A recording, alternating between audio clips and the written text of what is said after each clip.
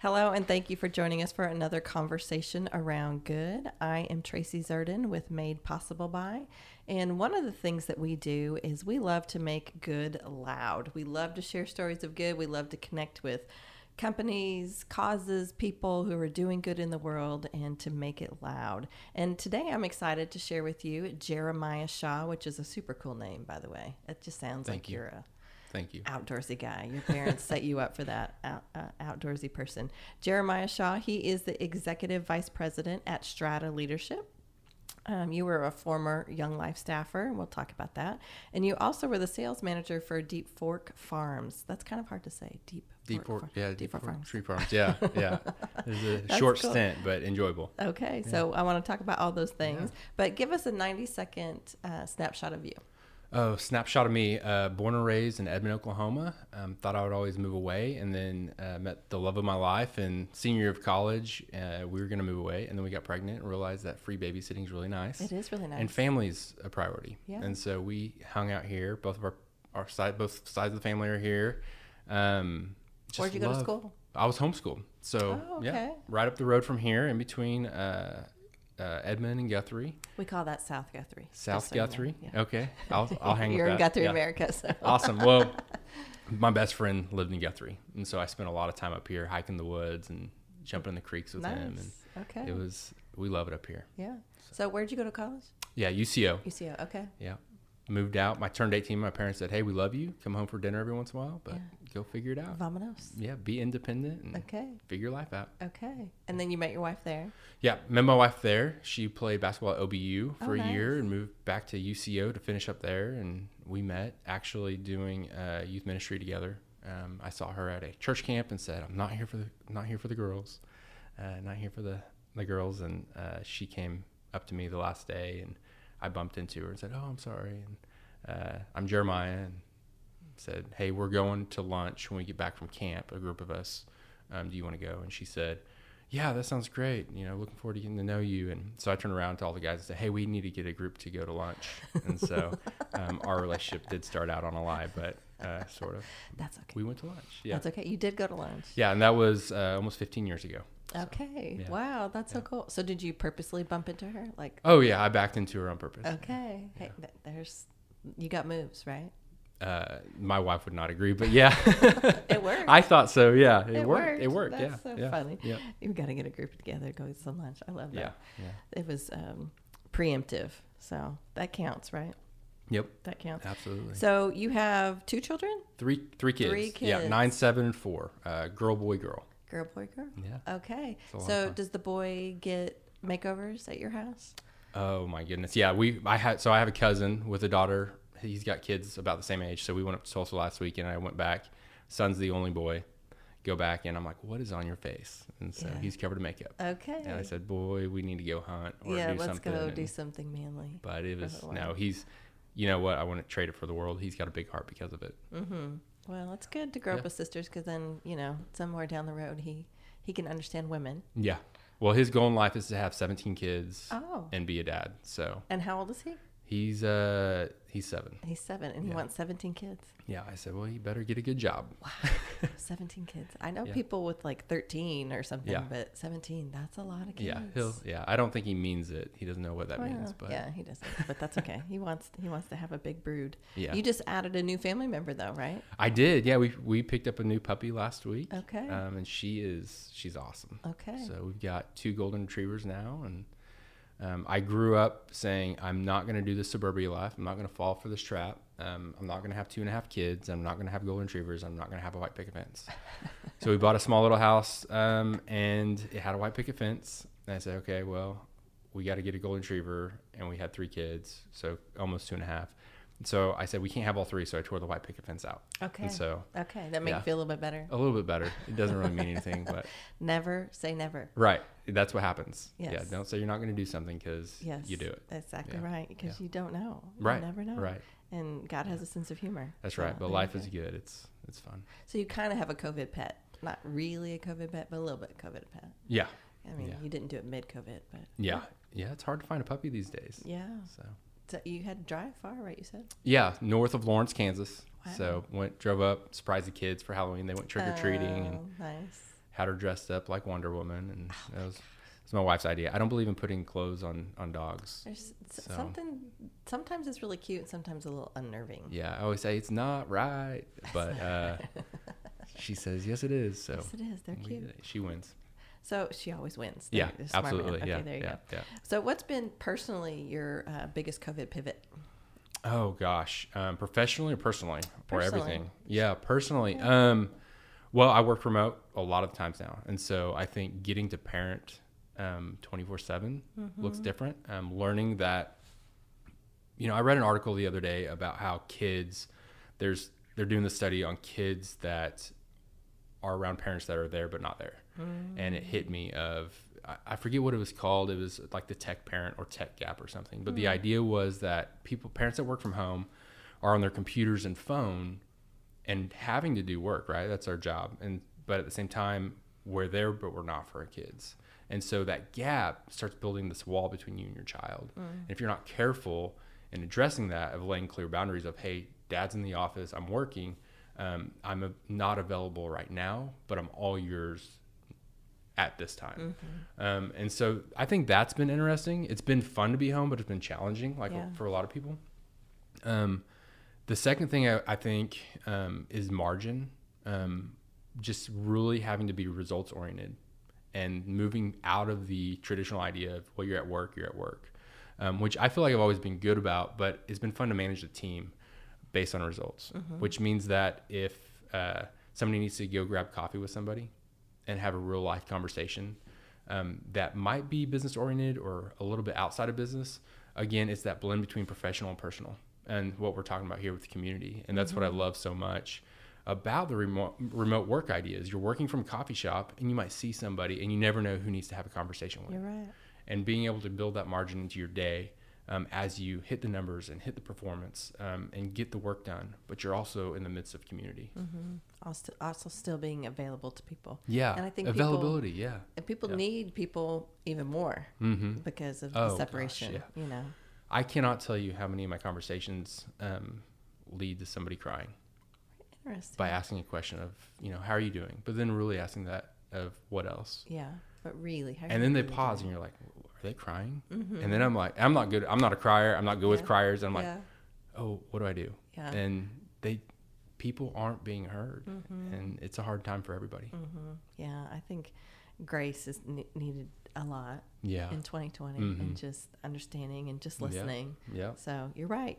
Yeah. It is hard because sometimes you're at the coffee shops trying to work, but then there's people that might need you. And so you have to adjust. I've had to adjust what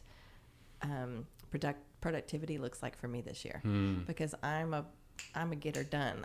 Let's go. This is my agenda. This is what's happening. Yeah. But like you said, working from home, you have a 2-year-old running around or going to the coffee shop and somebody comes in and needs to chat. It's like, okay, I'm going to slow down. Yeah. I'm not good at that. My nickname on our team is the steamroller because I get stuff done. You're a driver. I'm a driver. Yeah. I get stuff done. Let's get it done. But I need to slow down. I'm the same way. I get that.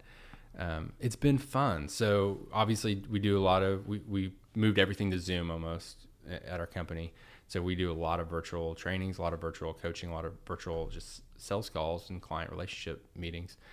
And one of our clients is, huge company, international company. They have 60,000 employees and they have done such a great job. You'd think that, okay, that's the meeting I need to throw my suit jacket on for, look professional. I love how the world has reset and said, okay, let's just be us. Let's be people because we're all people. We're all in this year of 2020. And how many people's cats have we met? How many people's dogs? How many people's kids? Yeah. I was on a meeting the other day with an executive. He had a baseball cap on. And I'm like, this is not what the meeting I thought I was walking into. So I'm actually really lost in that moment because pre-COVID, I would wear a suit most times, right? And now I'm like, what do I wear? Yeah. And what's appropriate? Everything has changed. And I love it though. Yes. It's been a lot of fun. At the beginning of the year, there was that video that went viral of the guy at home on a Zoom call and his child came in. Do you remember that video? And Yes. he's like pushing him out. Yes. Yeah. And his wife comes in and crawls in. Yeah. Now, if you haven't seen it, you got to YouTube that. That's It's so hilarious. great. But now that's totally normal. Yeah. I mean, I can't tell you how many conference calls I've had on with, you see a little 2-year-old head pop up, you know, in the corner of my screen. Or Yes. I did a webinar with someone and her child was screaming in her lap the whole time, and she would just mute. And then we'd talk to somebody else for a minute, and then we'd go back to her, and, you know, you just roll. As long as you're dressed some, you know. And, you know, you say that. I was on a Zoom call with a board, and the board chair he was in the boardroom. Everybody else was working from home. And he and I stayed on after everybody got off, and he stood up to grab something, and he was dressed from the waist up, and from the waist down, he had like these Hawaiian almost looking swim trunks on. And I go, "What are you wearing?" And he goes, "I might just sport shorts for the rest of my life. This is pretty awesome." I go, "Well, keep it up because it looks good." But I'm telling you, it's just made it, like you said, be us. But being us, and coming back to that YouTube video of, I think pre-COVID, we would have said, "Get out of here. Like, what are you doing?" And I hope the world now is realizing that we're all human. And now the response should be, "Hey, just come sit in my lap and chill out here. You need to be quiet, but let's, you know, oh, by the way, this is my kid." Yeah. Like most of us. Yeah. There's no pretense. Yeah. The cat walked across the keyboard. We're good. We're Let's good. just keep going. We're totally okay. Yeah. We're all people. Yes, exactly. You hear the dogs barking in the backyard. Yeah. You know, it's okay. Yeah. It's okay. Yeah. So, Jeremiah, how do you define community? Because I know that you've been in the nonprofit world, you've been in the business world, you've lived in Edmond for a lot, so I'm sure Edmond is part of your community. But what if you had to define it, what would that look like?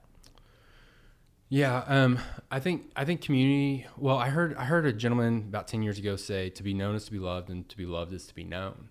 And I think your community are those around you that really know you and the people you really know. Can you say that again? Yeah. So my definition, really just relationship and being loved, is to be loved is to be known, and to be known is to be loved. Okay. And while there are some neighbors that you may not be there with, relationally like that, I think that at the end of the day, that's where I want us to be. I was talking about values yesterday with somebody, and while my neighbor has different values, when we show up to the polls like we did this week, with different values, right, that are driving us all, at the end of the day, I want us to know each other in a way where we can respect each other and love each other, and say, okay, what kind of community do we want to build? What kind of community do we want to be? So the ice storm happened last week. It's been big 2 weeks, right? And I have a conference call. So I jump on the conference call, and I'm like, I'm going to go for a walk. So I go for a walk around the neighborhood, and everybody's got their chainsaws out, but they're moving from yard to yard with each other. Oh, they're not they're not by themselves, which is, you know, pushing against this idea that we started 30, 40, 50 years ago with the garages out front and the back porches in the back. And we're seeing that shift of people leaving their garage doors up. They're building the back porch in the front yard. We leave our lawn chairs in the front yard all the time. And that's what I think I want. I want to know that I don't want to have to ask the question, "Where's my kid?" I want to be able to send a text out saying, "Hey, anybody see my kid? I'm sure they're good, but who's got eyes?" Who's got eyes on them right now?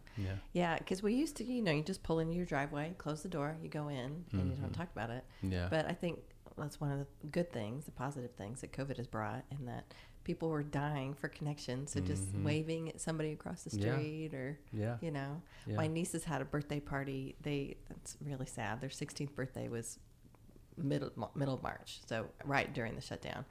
And they had a birthday cake, and they put some on a skateboard and wheeled it across the street to their little buddy across the street. Awesome. I'm like, well, you're still spreading some germs, but that was really sweet. That was really sweet, you know, because we just want to see each other. You know? You see all those videos of people on their porch, just can't wait to connect to somebody. So Oh yeah. And people need that, and that's where community fits in, of being able to, you know, some people aren't good about asking for help. And I feel like, to recap my definition of community, it's knowing you well enough to know your needs before you know yourself, and or recognizing your needs, or you voicing your needs, and me actually listening. And we may not agree, but then we can collaborate and figure out, okay, what's the solution, and not getting offended at everything. Oh, that's the kicker, especially right now during the election. Not being offended by everything. Let's take a breath, everybody. That's exactly. And it all comes down again to slowing down, to slow down, to listen to somebody, and to really hear them too, you know, to have a conversation, a civil conversation on different ideas. Without agenda. which is hard. Yeah. No agenda, no judgment. Yeah. Those are hard things. Mm-hmm. We're trying. Yeah. We're trying to create community. So what are some ways that Strata invests in the communities that you serve? Yeah. So, Strata Leadership, we do leadership development through whether that's just out of the box training, but our heart is really for executive coaching and leadership mentorship. And so yesterday we wrapped up one of our programs called Institute for Emerging Leaders. And within that group, there were private organizations, but also a lot of nonprofit organizations. And a lot of those nonprofit organizations got to come because they were sponsored by one of their board members or Strata. We got to identify through our advisory councils some nonprofits that we wanted to partner with and give free seats to. These programs aren't cheap, and we understand that nonprofits can't afford that. So we really do want to try to invest back into the community. I think, you and I discussed a little bit about the idea of really what does it mean to give back to the community. And that's not always finances, right? It's just being involved. And I feel like we're involved a lot. Nonprofits are close to my heart. And so being able to go out and just understand what nonprofits are out there, what needs are out there. And then with my job, I just get to network with a lot of neat people, a lot of neat privately and publicly held companies, a lot of people with influence, and just bringing up some of these needs of our community in those meetings with people and saying, where's your purpose? Oh, that's what you're passionate about. Have you heard of XYZ? You should check. Can I connect you? I love that. Just grab a cup of coffee and see if there's a fit. Because I'll never forget when I was working for Young Life, somebody said, don't cheat somebody out of giving by not asking. And that stuck with me of it's my responsibility to connect because people with resources want purpose too. And people without resources need those resources to make some things happen. We need each other. Yeah. We need to work together. Yeah. Absolutely. Now, do you all, well, first I want to circle back to the... I really didn't answer your question. I just realized, by the way. Yeah. That's okay. We'll go back into it. Yeah. But having someone to be a part of a leadership course, to me, that's going to have such a huge trickle. It's not, we talk all the time on this podcast about exactly what you just said. It's giving back. It's not just writing a check. Right. That is a component of it. I mean, clearly it takes dollars to do things, but very often the time is a bigger commitment to give. But to offer someone a leadership course, that's going to have a ripple effect in their entire organization. To have someone learn on how to be a better leader. Yeah, that's a huge thing. I really appreciate that. Well, thank you. Yeah, we love what we do. I love what I get to do. Definitely privileged just to be a part of those conversations of what people are learning of. At the heart of a leader, they just want to care for their people. And so many times, again, your resources, whether it's a limited amount of time and margin to be able to invest in those people, whether it's financial, whatever that is, they so desperately show up, and they're not in that program for themselves. They're really in that program for their people. And they say, tell me how to care for my people better. Tell me how to lead them better. See, that's community. Yeah. It goes back to it's not about me. It's the whole group. Talk to us about the Philharmonic. Yeah. So the reason I brought that up in our last conversation, talking about this podcast a little bit, is they were one of the nonprofit organizations that were identified to sit through IEL. So we do, Strata Leadership has multiple what we call experiences or leadership programs, and we have Institute for Emerging Leaders, the Leadership Academy, the Senior Leadership Academy, and each one of those are guided by an advisory council of real world executives that are identifying their talent pool and saying, here are the gaps we're seeing in our employees. How do we fill these gaps? And then we put together solutions and say, what does this look like? And then they help us tweak that. So there's about 20 people on the IEL Advisory Council. And this last year, in 2019, we started the conversation, and our team decided to present to the opportunity to the Advisory Council of saying, hey, if you give us some names of some nonprofits that are near and dear to your heart, let's go ahead and vote on one of those nonprofits and give away a couple of seats to each of our programs. Whether it's SLA or IEL, we gave away 2 free seats per program. And so the IEL Advisory Council voted on that, and the Philharmonic was one of those. So it was fun to see them in that class because traditionally they wouldn't have been able to come. Yeah. It's not something they would have had access to. our founder, Dr. Nathan Miller, one of the things he talks about all the time is a leader's responsibility is to give access to those without access. So we've broken the ice. We've made it through. We have resources that other people don't have as executive leaders in our community, and we have influence. And you have to realize that there are people out there that can make a much bigger impact than I can, than you can, but they don't have access. And so this idea we could actually spend hours talking about, right? Because then we can talk about diversity and inclusion. We can talk about all these hot topics right now that people need to be part of the table and they need to be invited, but they have to be invited by somebody. And so as leaders, we have to create the margin in our life, not just have our head down trying to figure out how do we make the bottom line work and create profit for our companies, but how do we create profit through relationships for our communities? How do we make it about people? Right. Absolutely. What's Emerge OKC? Remerge. Yeah. Oh, I'm sorry. Yeah. So we started a conversation with them. We haven't gotten to do quite as much as we wanted to, but that was pre-COVID, right? Yeah, everything's... Yeah. So there was a few organizations that I personally thought was really neat. And they've been part of our webinars, but there's several organizations. CASA is one that comes to our programs. Remerge OKC, they've been on a lot of our webinars, but if you don't know who those nonprofits are, you gotta check them out. They're doing amazing things. But Remerge focuses on women that are coming out of the prison system and trying to give them the resources to make it so they don't end up back in. And they just do a phenomenal job out there. Young Life, I'm on the OKC Young Life board, so they're near and dear to my heart, obviously. And then I'm involved personally. My dad runs a nonprofit he started called Sun Catchers, and it's all about mentoring specifically boys without dads. You know, this idea of fatherless America is such a big deal in the family unit. And why would these boys understand what responsibility looks like? Yeah, they have no idea. Right. And, I was really privileged with a dad that stuck around and showed me that every morning you got to wake up and put your pants on and go to work and come home and spend time with the family and care for your family and take responsibility for your actions. And there are so many kids out there that they don't get to see that. And so he had a huge heart for that. He was the executive director of a nonprofit for 30 years. And then he stepped out of that and said, hey, I'm going to start my own nonprofit out of this vision he had for 10 years, and he started it. So get to do a little bit with him on that. And I think we all need a purpose in our life. And that is more about just spending time with my dad. Well, that's a bonus. Yeah. That's gravy. Yeah. That's gravy. I'll never forget when we have two sets of kids. We have our bigs and our littles. When our bigs, my husband taught them how to shake hands. We have two boys, taught them how to shake hands. And I thought that was great. That's a cute thing, but I'm a girl. Wasn't, I'd have a brother, so it wasn't one of my things. Yeah. But the men that started coming up to me and still come up to me and talk about how my boys walk right up, look you right in the eye and shake your hands. Yeah. And that it's interesting in the work world where I talk to men who won't look me in the eyes, who don't, that just didn't have that. Yeah.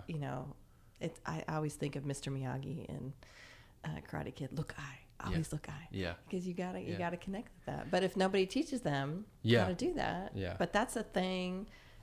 That's the first impression. Right. You got to have those skills. Well, I think at the root of it is self-confidence. And I think every young man and every little girl, I have two daughters. They're looking for, specifically, there's something about a father figure. They're looking for that approval of saying, somebody believes in me. And Jordan Peterson, he's a social psychologist. He wrote a book, 12 Rules for Life. And one of the rules is head up, shoulders back. And I love that idea because in the book, he's specifically talking to men, but he's saying head up, shoulders back. Have confidence in who you are, know who you are, and take responsibility for that. So coming back to that handshake, which we can't do anymore, right, with COVID, but elbow bumps. Yeah, elbow bumps and eye contact.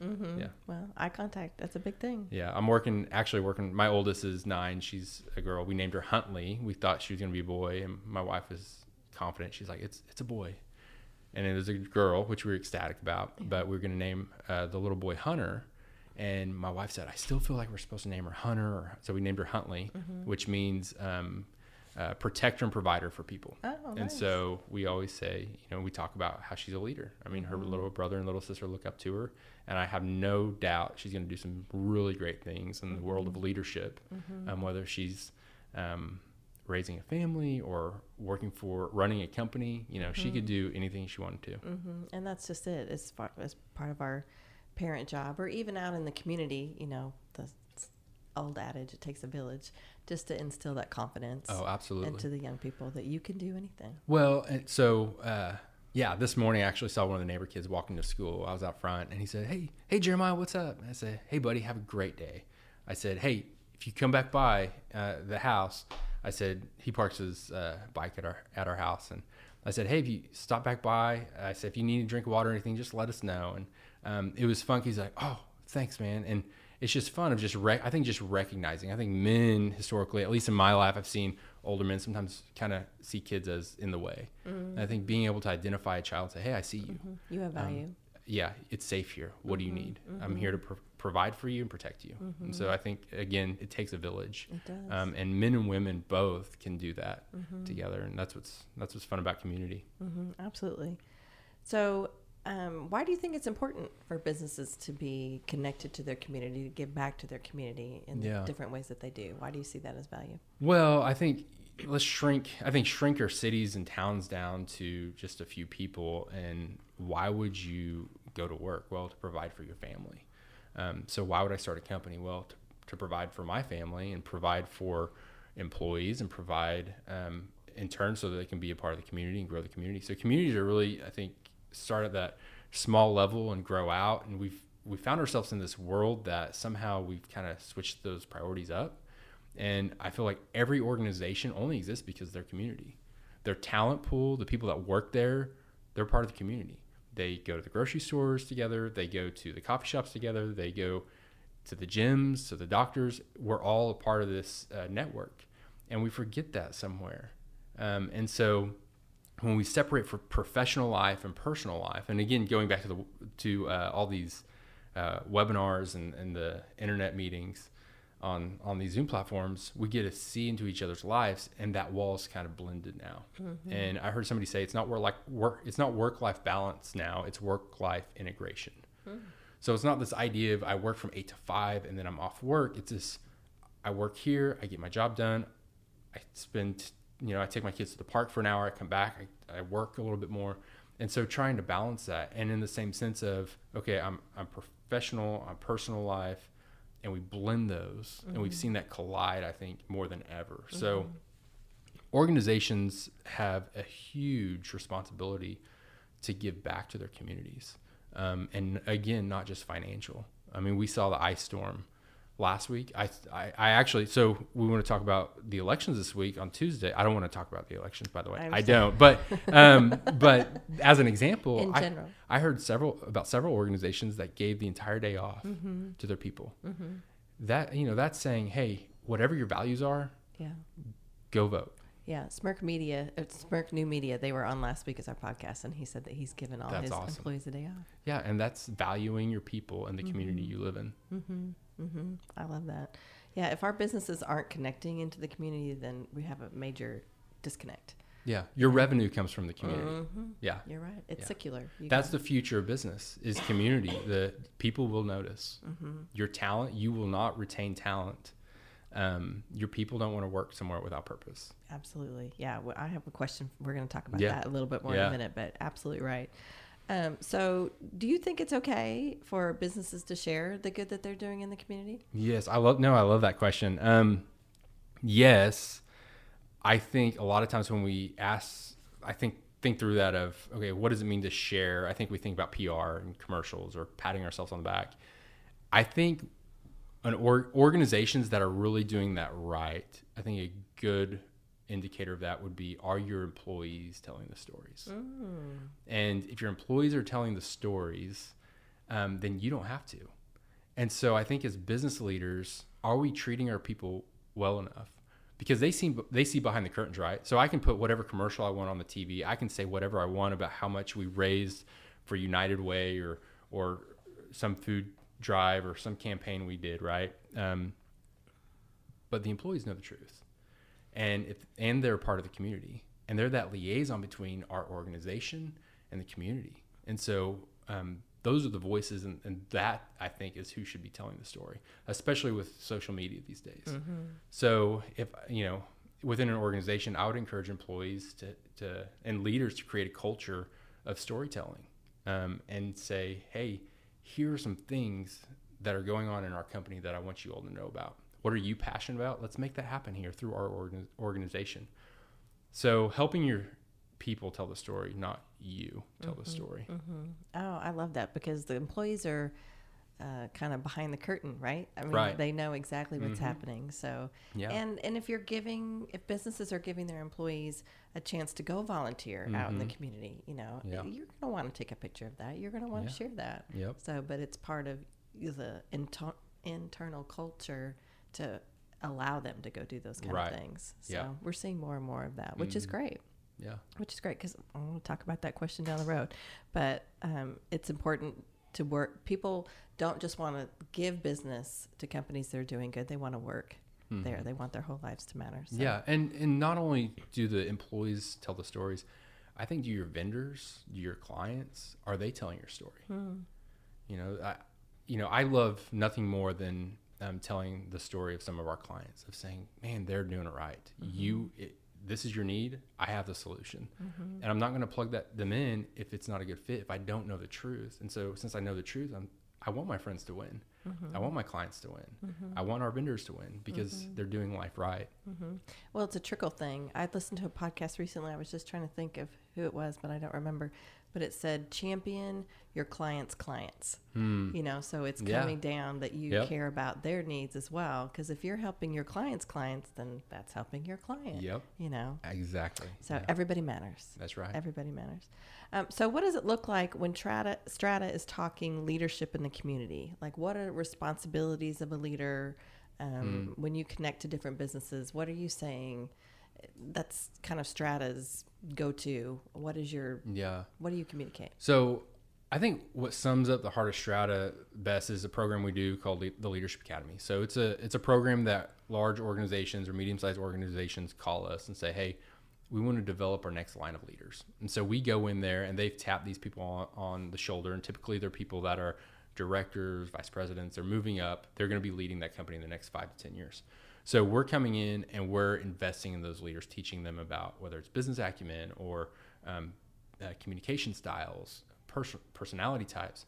But how we've structured that program specifically, and I would say this resonates through Strata, not just this one program, is the idea of starting with a leadership idea of 4 pillars. The first one is self-leadership. So I can't help anybody if I'm not taking care of myself, right? That whole idea of love your neighbor as yourself. Well, I can't love my neighbor if I don't know how I love myself. Do I like myself?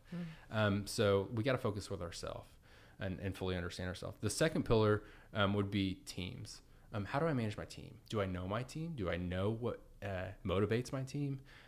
Money doesn't motivate. It's like the third or fourth thing that motivates people, right? There's a lot of things before that. So what does Tracy like? And what gets her on fire to show up to work every day? So how do I do that? Then how do I lead my organization? So how do start with self, flows through team, hits organization, and how does my organization hit our goals, our mission, our vision, our values? Then within all of that, we have to look outside of our organization, because I think that's where a lot of organizations get stuck, in that bubble right there. I think the family unit, especially in suburbia, gets stuck. Okay, we had our kids. Okay, this life's crazy. Okay, we got to get the kids to baseball practice. Well, I don't have time to sit on a nonprofit board. I don't have time to volunteer. So your life becomes about you. And then all of a sudden you wake up one day and you're like, I feel empty. I've built this great thing. I have this big swimming pool. I have this big house. I have 2 cars, a quite big fence, right? 2.5 kids, etc. And we do the same thing with our business. We build this business and we're like, man, we're killing it. We have, $100 million saved in the bank. We might go public, all these markers that people try to achieve. Then you look up and you're like, what do we build? And we left our community behind. So that's why we say the 4th pillar is community. How is your organization involved in the community? How are you giving back to the community? Because so many times we say, here's our goal. We have to hit this revenue marker. Okay, well, that's great, but are we putting our heads down and working 14 hours a day when we're not giving our employees and ourselves the margin to actually care for people? Because if we're going to work and then going home and going to work and going home, you don't have time to stop at the grocery store and ask your neighbor how they're doing and identify the needs. And going back to if you don't know people, you can't love them. So it comes back to slowing down. Yeah. So I would say, just challenging clients. I was talking to a client this week, and he was talking about really this lack of purpose of, okay, I've got all these things, but we were talking about how do we, what's the next phase of life look like? What does 20 years from now look like? And so many of us have those visions of, in 20 years, when I do this or when I achieve this, then I'll do that. Yeah. And my question is, why not now? Why can't we give back and build something? Well, you can't count on tomorrow either. I mean, No. if 2020's taught us anything. Right. You have no idea. Yeah, so let's do it today That's and make right. it happen today. That's right. And maybe life looks a little bit different. Maybe we don't buy the new car this year. Maybe we wait till next year and have that extra money every month to give somewhere. Maybe we don't go out to eat once a month and say, hey, instead of this dinner, let's take the $100 and give to a nonprofit and let our kids choose. Let our employees choose. And maybe today your vision can be a little bit smaller because I think we get caught up in, I want to start this nonprofit and I'm going to these big ideas, which are great, but you got to start with baby steps. Maybe it's just talking to that young man across the street who maybe doesn't have the whole family unit, or maybe it's the apartments next to your business. Yeah. Maybe they need something. Maybe that single mom needs somebody to come paint her house, or we all come across people. Maybe it's the person in the grocery line who just needs you to, they didn't have enough money to cover their groceries, and you can take care of that. It's those little things but they're not little. They're really not little. I mean, you don't know what a difference that makes. It's huge. Well, and introverts are going to hate this idea, but I think we all should turn our TVs off right now. If please. Everybody in the U.S. turned their TVs off for a week and did these few things of, one, have dinner with your family around the table and say, tell me your high and low. So our 4-year-old, we do that every dinner. And we don't have dinner around the table every night, but when we do, our 4-year-old, she has started to drive that conversation versus us. She says highs and lows, and then she chooses who goes. And so they love that. And then the second thing would be, if you don't know your neighbors to your left and to your right, start there. Know their name, know their story, and then go to the next neighbor and go to the next neighbor, go to the next neighbor. I know you all do this in Guthrie so well, of whether it's hiring the big friendly beer bus out here and having a couple beers with the neighbors, or cooking out, or doing whatever it is. Know your neighbor and gather with your neighbors. Any excuse. So we do, in our neighborhood, we all get together for Easter. We do a Friendsgiving for Thanksgiving. We do for Halloween, that we usually do a chili cook-off and actually have the big friendly come out, and then we all go trick-or-treat together. So start with your family, then your neighbors, and then your community. I was joking with my brother the other day. He loves politics, and I threw out the idea of, if we aren't voting locally, should we really vote nationally? So people will disagree with me on that. Deep thoughts. Yeah. So deep thoughts. Those are good conversation starters. Well, and I always preface, usually when I speak, I was speaking yesterday somewhere, I start the conversation with this. My mom always said this. She said, she was telling a friend, because her friend said, Jeremiah knows a lot about a lot of things. My mom said, what are you talking about? And not that my mom thought I was dumb, but she said, what are you talking about? She goes, oh, he was just rattling off facts. Well, what my mom's friend didn't know is that my mom used to keep the Reader's Digest by the toilet. And so what do you do when you're on the toilet? You read Reader's Digest. So Reader's Digest, they had all these facts in there, right? So I just spout those off. Yeah. So my mom started telling people, she said, Jeremiah's not always right, but he's always going to make you think. Oh, and that's why I love the world of leadership. Yeah. It's so abstract. It's not a science of this is how you do it. It's let's just talk about how we do it better. And my job as a person who develops leaders is just shaking loose what you already know and saying, what do you know? Let's clarify this a little bit. And that's all coaching is. That's all leadership development is. And it comes back to getting to know people. Yeah, and connecting. exactly. Yeah, one of our partners is Hetty Coleman, and listeners, if you're not familiar with Hetty Coleman, you want to go find his podcast because he's a unique human. We love Hetty. But Hetty lives on a main street here in Guthrie, and sometimes we, several of us will go work at his house, but he wants to work on the front porch because his goal is to wave at every person that comes by. Yeah. And we're not talking just a wave. Hetty is loud, and he will yell at you and wave at you, but he's all about just connecting with everybody. Yeah. I would love to know what his personality assessment is, because I bet he's That's like a good question. an extrovert, but then I bet he's another level of extrovert. So I've met him once, and he just seems like one of the most positive people I've ever met. Oh, he is. In that one interaction. And then I follow him on LinkedIn. Yeah. He's fun to follow on there. He puts out a lot of great stuff. He's a nut. Yeah. He's a nut. Yeah. So tell us about how you went from Young Life, which is a nonprofit that works with kids, to the Deep Fork Tree Farms, to Strata. So those are really different things. Yep. And tell me about the different approaches that you see in community involvement. And maybe there isn't different approaches. Maybe they all kind of have the same vision. Yeah. But one, how did you go from those different things? Yeah, super weird career. So I was in graduate school coming out of UCO, working on adult education, master's in adult education. Really was like, why am I in this program? Great program. I was volunteering with Young Life at the time, with my then girlfriend, my wife now, and we were in that. And I interviewed at Chesapeake, trying to find a job, and I was on my third interview, and they showed me the cubicle I'd be working in, and I was like, oh my gosh, I don't know if I can do this, and I don't know if this is me. And I am an extrovert. I like being out in the public, meeting new people, connecting people. And this was in their accounting department, and really grateful for the opportunity. But it hit me. I was like, I don't know what I'm going to do, but I can't. This isn't me. This isn't fair to them. This isn't fair to me. And the Young Life area director at the time, Eric Mixon, said, what do you think about working with us? And I was like, I have no idea what that looks like, but let's talk about it. So flash forward, end up on staff, stick around on staff for about 6.5 years. My wife and I just loved it. I mean, it was a foundation of who we are as a couple, getting to serve together, getting to grow in our relationship with each other, and how we approach, I think, our neighbors and our community. Without Young Life, I don't know what lens we would have to view community. So did that for 6.5 years. While I was on staff, I had a chance to help this farm that Aubrey McClendon, the McClendons owned, set up this leadership program. They would hire all of these interns, about 100 college and high school kids every summer, and they needed a summer intern manager. So I went out there the year before I went on Young Life staff and managed that. And then I came on Young Life staff. I stayed involved out there a little bit. And then in 2014, when I was thinking about coming off staff, they called me and said, hey, we want to kind of revamp the program. Would you be available to come out?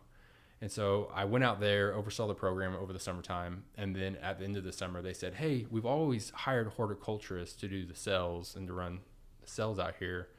But we're kind of thinking that we need somebody that likes meeting people, that likes to get out from underneath the trees. And so I said, that sounds interesting. I don't know. I get to be outside. I get to be in the wild, and I get to meet new people. So took a job there. I would travel quite a bit down to Dallas, down to Houston, Chicago, Louisiana. We got to work on a lot of great projects. There's a great team out there. There was, the Gathering Place, a lot of those trees came from that farm. It was the second largest specimen, high caliber tree farm in the world. It's a huge tree farm. Trees around Dallas Cowboys training stadium, all those trees came from here. A lot of the trees down at Myriad Gardens came from there. So people don't know that it's not just a walk in with your shorts on. I mean, it's a big deal. But it was fun. I knew nothing about trees, so there wasn't anything in the Reader's Digest about horticulture? I didn't know a lot of facts about trees. I remembered the word chlorophyll from like physical science in my freshman year of high school, but outside of that, read a lot of books, figured it out, but they did a lot of things, and I think that leadership program with those interns was really Aubrey's way to say, hey, I want to invest back in these young kids. I want them, what that program was about showing up to work on time, learning how to work hard. He always talked about our state motto, hard work conquers all. And so that was the idea behind that program of how do we teach people and these kids to go out into the community and just work hard, give back to society. And so that was, I was out there, and then the passing of Aubrey happened, and a lot of things got shaken up, and I started really questioning, okay, is this where I want to be? And I'd read a book called Leaders Eat Last by Simon Sinek. Really great book. And he was talking about, in the book, he's talking about organizational culture and really corporate responsibility to the employee. Again, people over profits, that whole idea. And I was like, oh my gosh, how do you do this? There's people out there that do this full time. And that was about 18 months before Strata. I had no idea Strata Leadership existed. I had no idea companies like Strata Leadership existed. And I started kind of pursuing this idea of a leadership role within a company that has those same values that book talked about. And how do I build a team and care for that team the way this book talked about? So went down that path, met a woman named Lynn Watson, who worked for Strata. Now she's over at Crossings. I think she's their vice president of HR over there, but phenomenal woman. One of my heroes and mentors. She's just incredible. But met her, we connected, and she's like, hey, we don't have anything right now, but I'll dog your resume. And I said, everybody says that. And so moved on, and about 6 months later, a position opened up, and she said, hey, this is a role for you. And I said, hey, I think you're right. And I called my wife. I said, I don't know what they pay. You might have to get a full-time job, but I'm saying yes no matter what. And so and what was her response to that? She said, at that point, she was like, whatever's going to make you happy. Nice. Because, stuff's not important to her. And, It's a good woman. Yeah, she's incredible. And she has so much patience for me of saying, what do we want to do as a family? And where I work, does it align with what we want to accomplish as a family? Because what you do, one thing I've learned is what you do is just a very small part of your identity. And I think we forget that. And work takes up so much of our time. We spend more time at work than we do with any of our friends, any of our family members. And so we should enjoy that. And that should align. The values of our organization should align with my personal values and my family's values. So started working at Strata Leadership. Had no idea what I was getting myself into. Started in sales at Strata. Learned about the world of executive coaching. Learned about the world of training and development. And it was funny to look back on my career and say, my career's weird. But there's a thread through it all. One is when you learn how to fundraise for a nonprofit, you can go sell anything. Absolutely. Right. And I remember I just gotten hired on at the tree farm, and I walked in and Aubrey was in the room. He said, so you're the new sales guy. What do you know about sales? And I said, well, I've been telling a story and selling a vision to donors for the last few years. I think I can sell a tree. And he said, okay. Yeah, figure it out. So I figured that out, and it's true.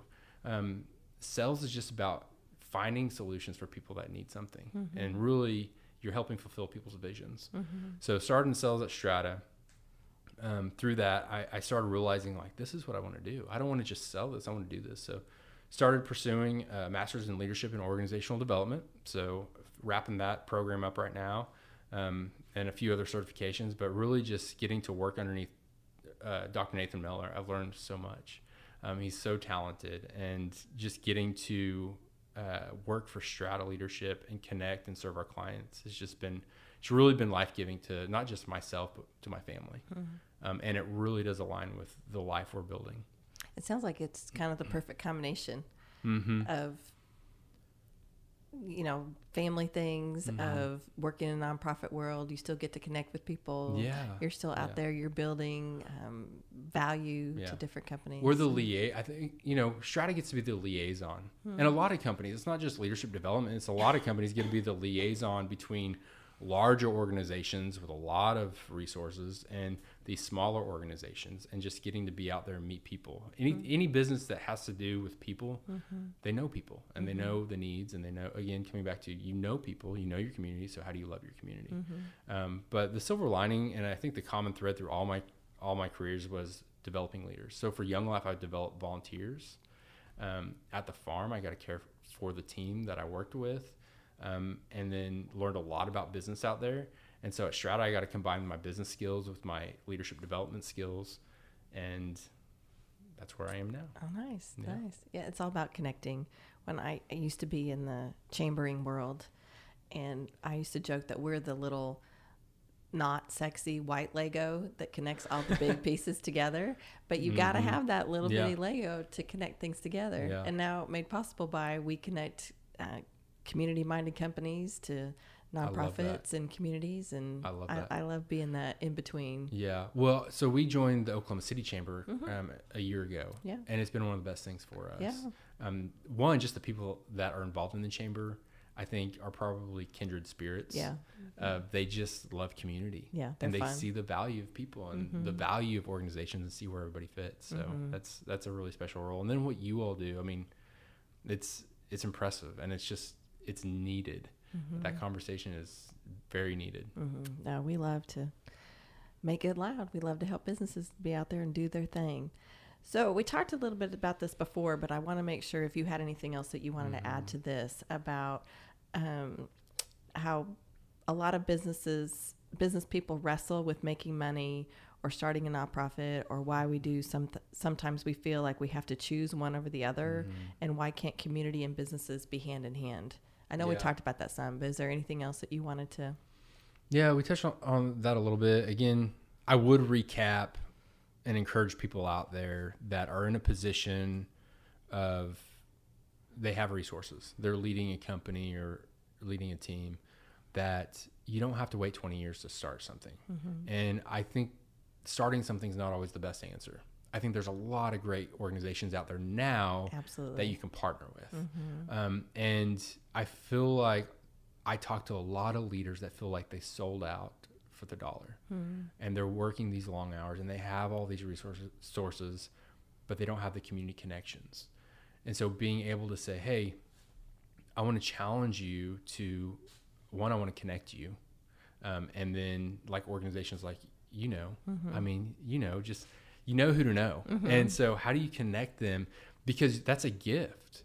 Somebody that has money didn't make that money just to spend their life alone and not make a difference. Everybody wants to have purpose.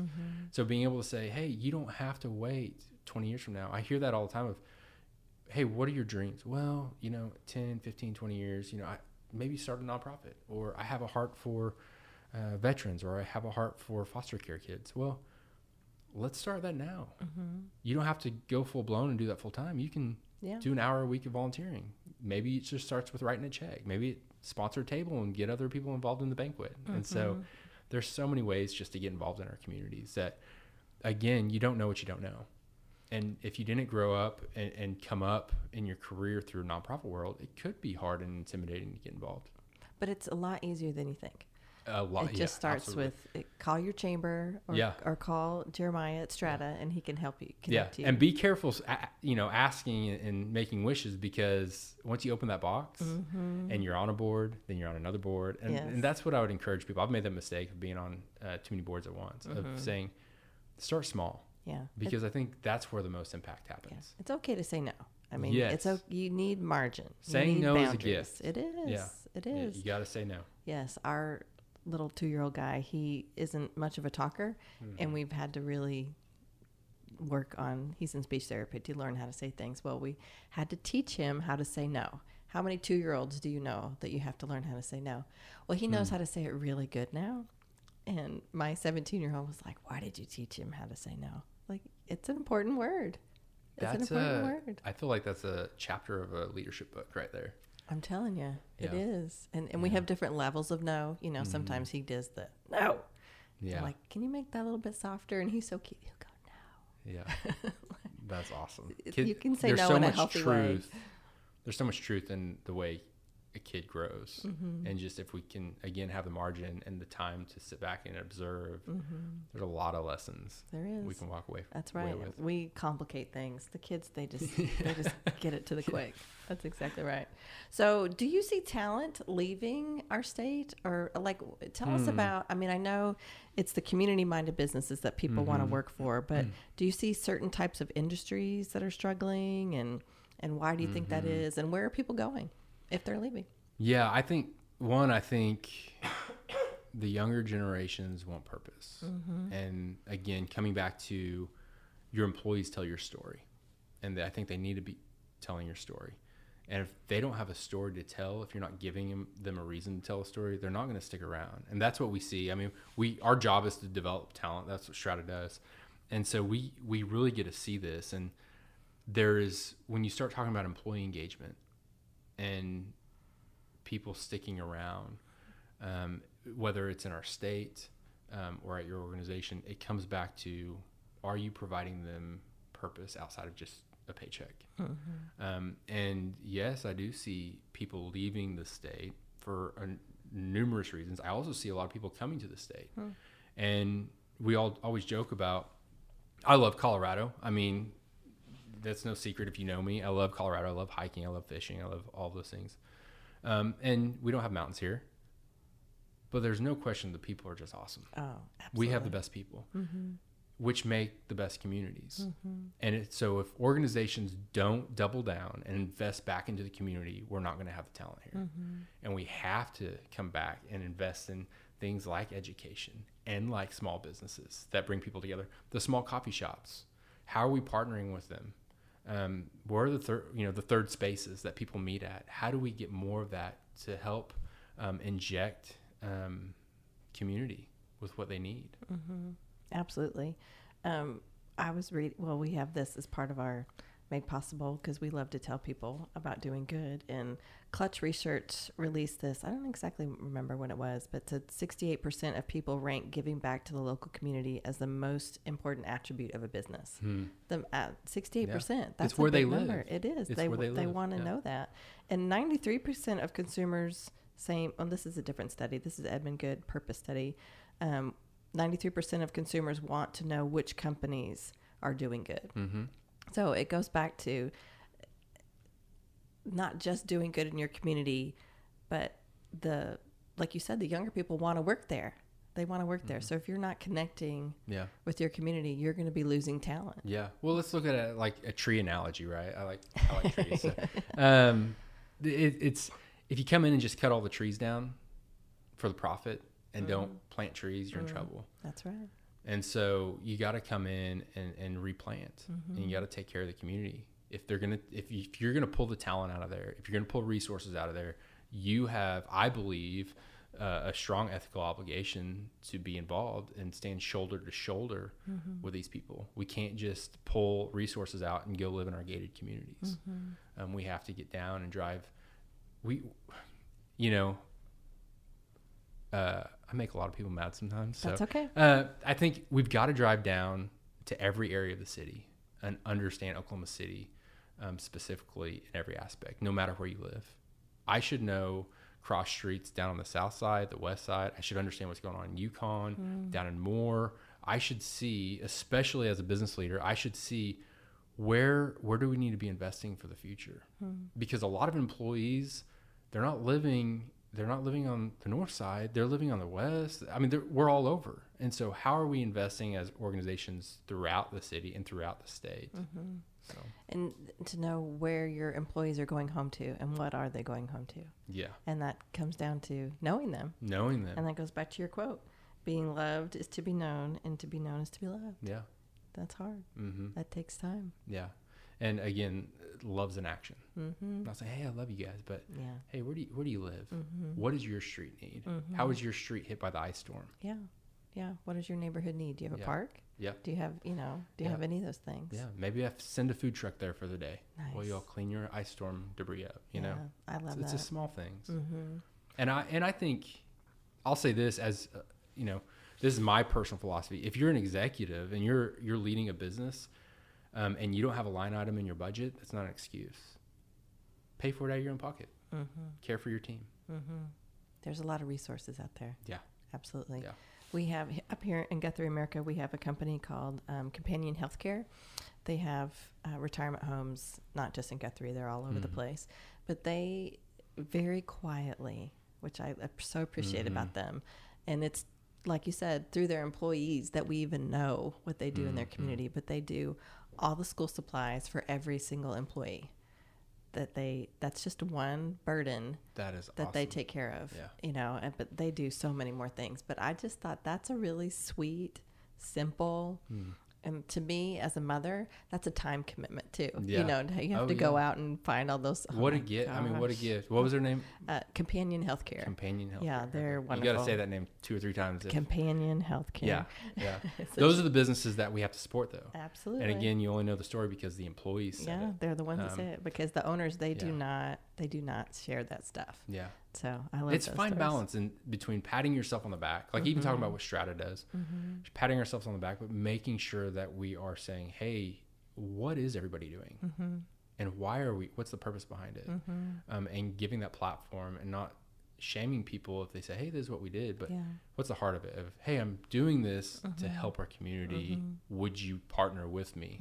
Can we all make a pact as organizations to do this in our community? And we can do more good together when we're doing those kind of things. Absolutely. And made possible, you can always call us and we can help you. That's right. We love to share your stories. That's right. So we're happy to do that. So you talk about mentoring. I know that you mentor through Life Kids, through your church. You work in some marriage groups. What does that look like for you to be a mentor? The individuals, not just at work, because I know at work it's kind of a mentoring thing that you do. But so my wife and I met volunteering for a Young Life, and so we met through mentoring, right? And so then we've been together about 15 years now. We've been married for 12, and so at Life Church, they have marriage coaches. And so my dad was actually a marriage family therapist. And so I was actually going to major in that. My dad came to me. He's like, hey, yeah. And he was about to retire. He's like, I don't know if you want to do this. The world's kind of changing. And I said, okay. He goes, yeah, maybe you go a different route.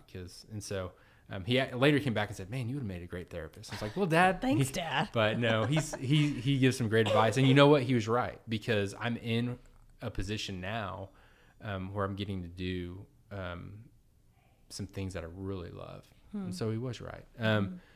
But my wife and I, so we do marriage coaching. So we take a few couples at a time that are either about to get married or newly married. I always say 3 years or less.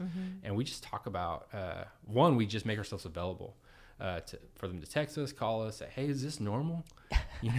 That's a good question for my husband's being an idiot, and yes, and say, normal. Yeah, and my wife would say, yeah, that's normal. Let me tell you about Jeremiah. And so really just, again, opening our life up with transparency and saying, hey, here's where we messed up. Ask us any question you want. And we'll tell you what we learned. Now, again, Jeremiah's not always right, and we're not always right. Our way's not always right. But hopefully it shakes loose something for them to say, oh, let's not go down that road. Let's go down this one. So that's one way. And then, I just love meeting with young men and just asking them, like, what do you want to do in life? Where's your purpose? So you're driven. I met with somebody the other day saying, man, I'm 26 years old. I didn't get promoted. And I'm like, dude, you're 26 years old. Yeah, I know. Like, where are you volunteering? Where are you volunteering at? And so that's where it's like, you want to build a life, like build momentum, not just in your career, because if you volunteer, I think that maximizes your work life too. I don't think it's either or. Volunteering and mentoring, I learned so much from mentoring and coaching these young people. The other day I'm sitting across from a young couple that's about to get married, and I'm saying, hey, this is, here's some things that your personality assessment said. Here's some, she's going to need, you got to write notes to her. That's her love language, obviously. And I'm sitting here thinking, well, that's my wife's love language. When was the last time I wrote a note? And I'm like, wow, it's been a while. And so now I'm like, oh, crap. I've got to do this. Yeah. I'm a hypocrite. And that's what mentoring and coaching people does for you. Yeah. You're asking them questions. You're seeing it, right? But we're so blind to our own ways. It pulls the blinders off sometimes. Yeah. And the power of community, right? Yeah, that's right. That's right. So one of my favorite things to ask people, especially younger people, is what's your favorite thing? If you could do anything, what's your favorite thing? And it's always surprising to me for them to sit there and go, I don't know, to make them think. What is my favorite thing to do? But when somebody's getting married, I started this a few years ago. We're old. We just celebrated our 30th wedding anniversary. Congratulations. This year. I know. I feel like we need a trophy or something. You do. Yeah. But when somebody gets married, I write in the card, some days it's just going to suck. That's just good. know that. Yeah. It is, Yeah. because you go in Disney thinking, lies. oh my gosh, Disney lies. That'd make a great t-shirt. It's not real. It does. That's right. So some days it's going to be hard. Yeah. But that's life. Absolutely. That's absolutely life. That's hard. And that's how your, jobs are too. As much as you love your job, some days are just going to suck. Absolutely. Yeah. You don't always anything worthwhile. Again, another article I read, talks about, it was talking about how joy and happiness isn't found at the top of the peak. It's found in the journey up, and being able to reflect back on the journey. So that's the thing about 2020. I think we've got to talk about positivity and optimism of, okay, we're going to get through 2020 and look back and be like, whoa, that was a tough year. And a lot of us that were grateful in the moment for what we had and where we were are going to be able to look back and say, I grew. Those aren't areas that I thought I need to grow in, but I need to grow in them. And that would not have happened without 2020. Absolutely. Yeah. Well, happiness is a choice. Yeah. I mean, joy is a choice. You have to say, this it's really hard right now, but I'm going to choose to find the good. And deep joy and growth happen when you're uncomfortable. Oh, man. That's a hard thing. Yeah. That's a hard thing. If we pair it with gratefulness. Yes. I think, yeah. And it comes down to choosing to be thankful. So you mentor, you mentor others. Do you have a mentor? I do. Yeah. I have a couple guys in my life that I meet with.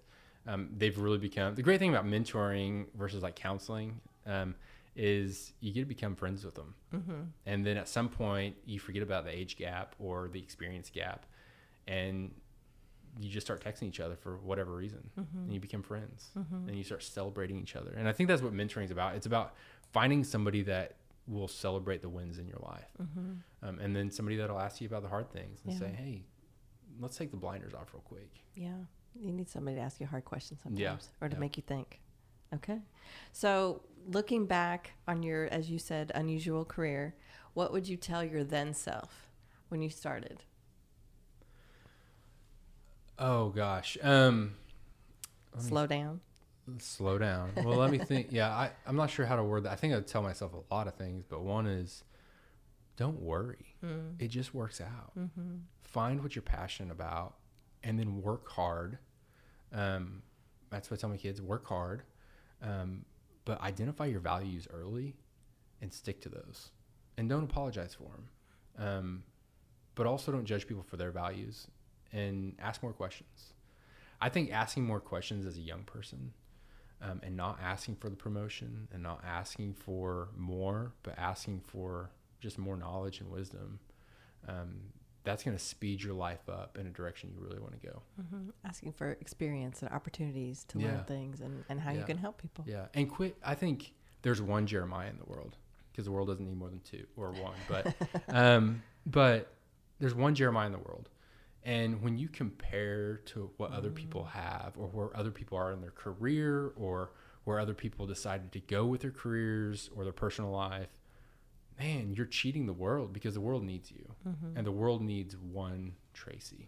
And you've got to have your values fall back on and say, okay, this is who Tracy is. And it doesn't matter what they have, because I have what I have, and I can give what I have. Heads up, shoulder back. Yeah. Heads up, shoulder back. Yeah. There you go. That's right. Okay. So give us your shout out, motivational statement, call to action. You say you make people angry. What would you tell people? Not that you have to make people angry. Make them think, as your mom would say. He makes people think. What would you encourage people in today? Oh, everybody puts their pants on the same way. My dad used to say that to me all the time. I used to go do presentations or something for work, or have to go. I hate Excel. And so presenting the numbers in a corporate meeting, I'm like, oh gosh. And, always get called out in meetings like that. That's what they're for, right? Those are blinder meetings. They're saying, are you seeing this? Before those meetings, my dad and I might call my dad and say, yeah, I've got this big meeting today. He's like, okay, well, don't forget, everybody puts their pants on the same way. And they do. We're all people, and we're all human. And I have this idea, and a lot of people, they may agree with it. Again, you don't have to agree with me, but hopefully it creates some thought of this idea of the pedestal effect. If we put everybody that we see as successful on a pedestal, but at the end of the day, they get tired, they have doubts, they have imposter syndrome like we do, and they're just figuring it out. And that's the difference between people that are getting stuff done, that are driving, is they took the risk and they just figured it out. And this is what I think people push back on is nobody knows what we're doing. Now, a brain surgeon went through years and years of school, right? But he went through years and years of school to figure it out. And so what are we called to figure out? And just take the step. Is it partnering with a nonprofit? Maybe the organization hasn't partnered with nonprofits before, and you don't know how that you're going to financially make that available and say, hey, we're going to now give 1%, 10%, whatever that is to a nonprofit, or we're just going to mentor a nonprofit in business acumen. And you don't know where to start. Just start small. Figure it out. Take the step. Yeah, we're all broken. Yeah, we're all broken. people. We all put our pants on the same way. Exactly. I like that. We all have gaps. We all have gaps. Yeah. And that's okay. Yeah. That's okay. Well, Jeremiah, thank you. Thank you, for Tracy. joining. I really Thanks for appreciate doing it. what you do. I have a whole thing here of takeaways. I love that.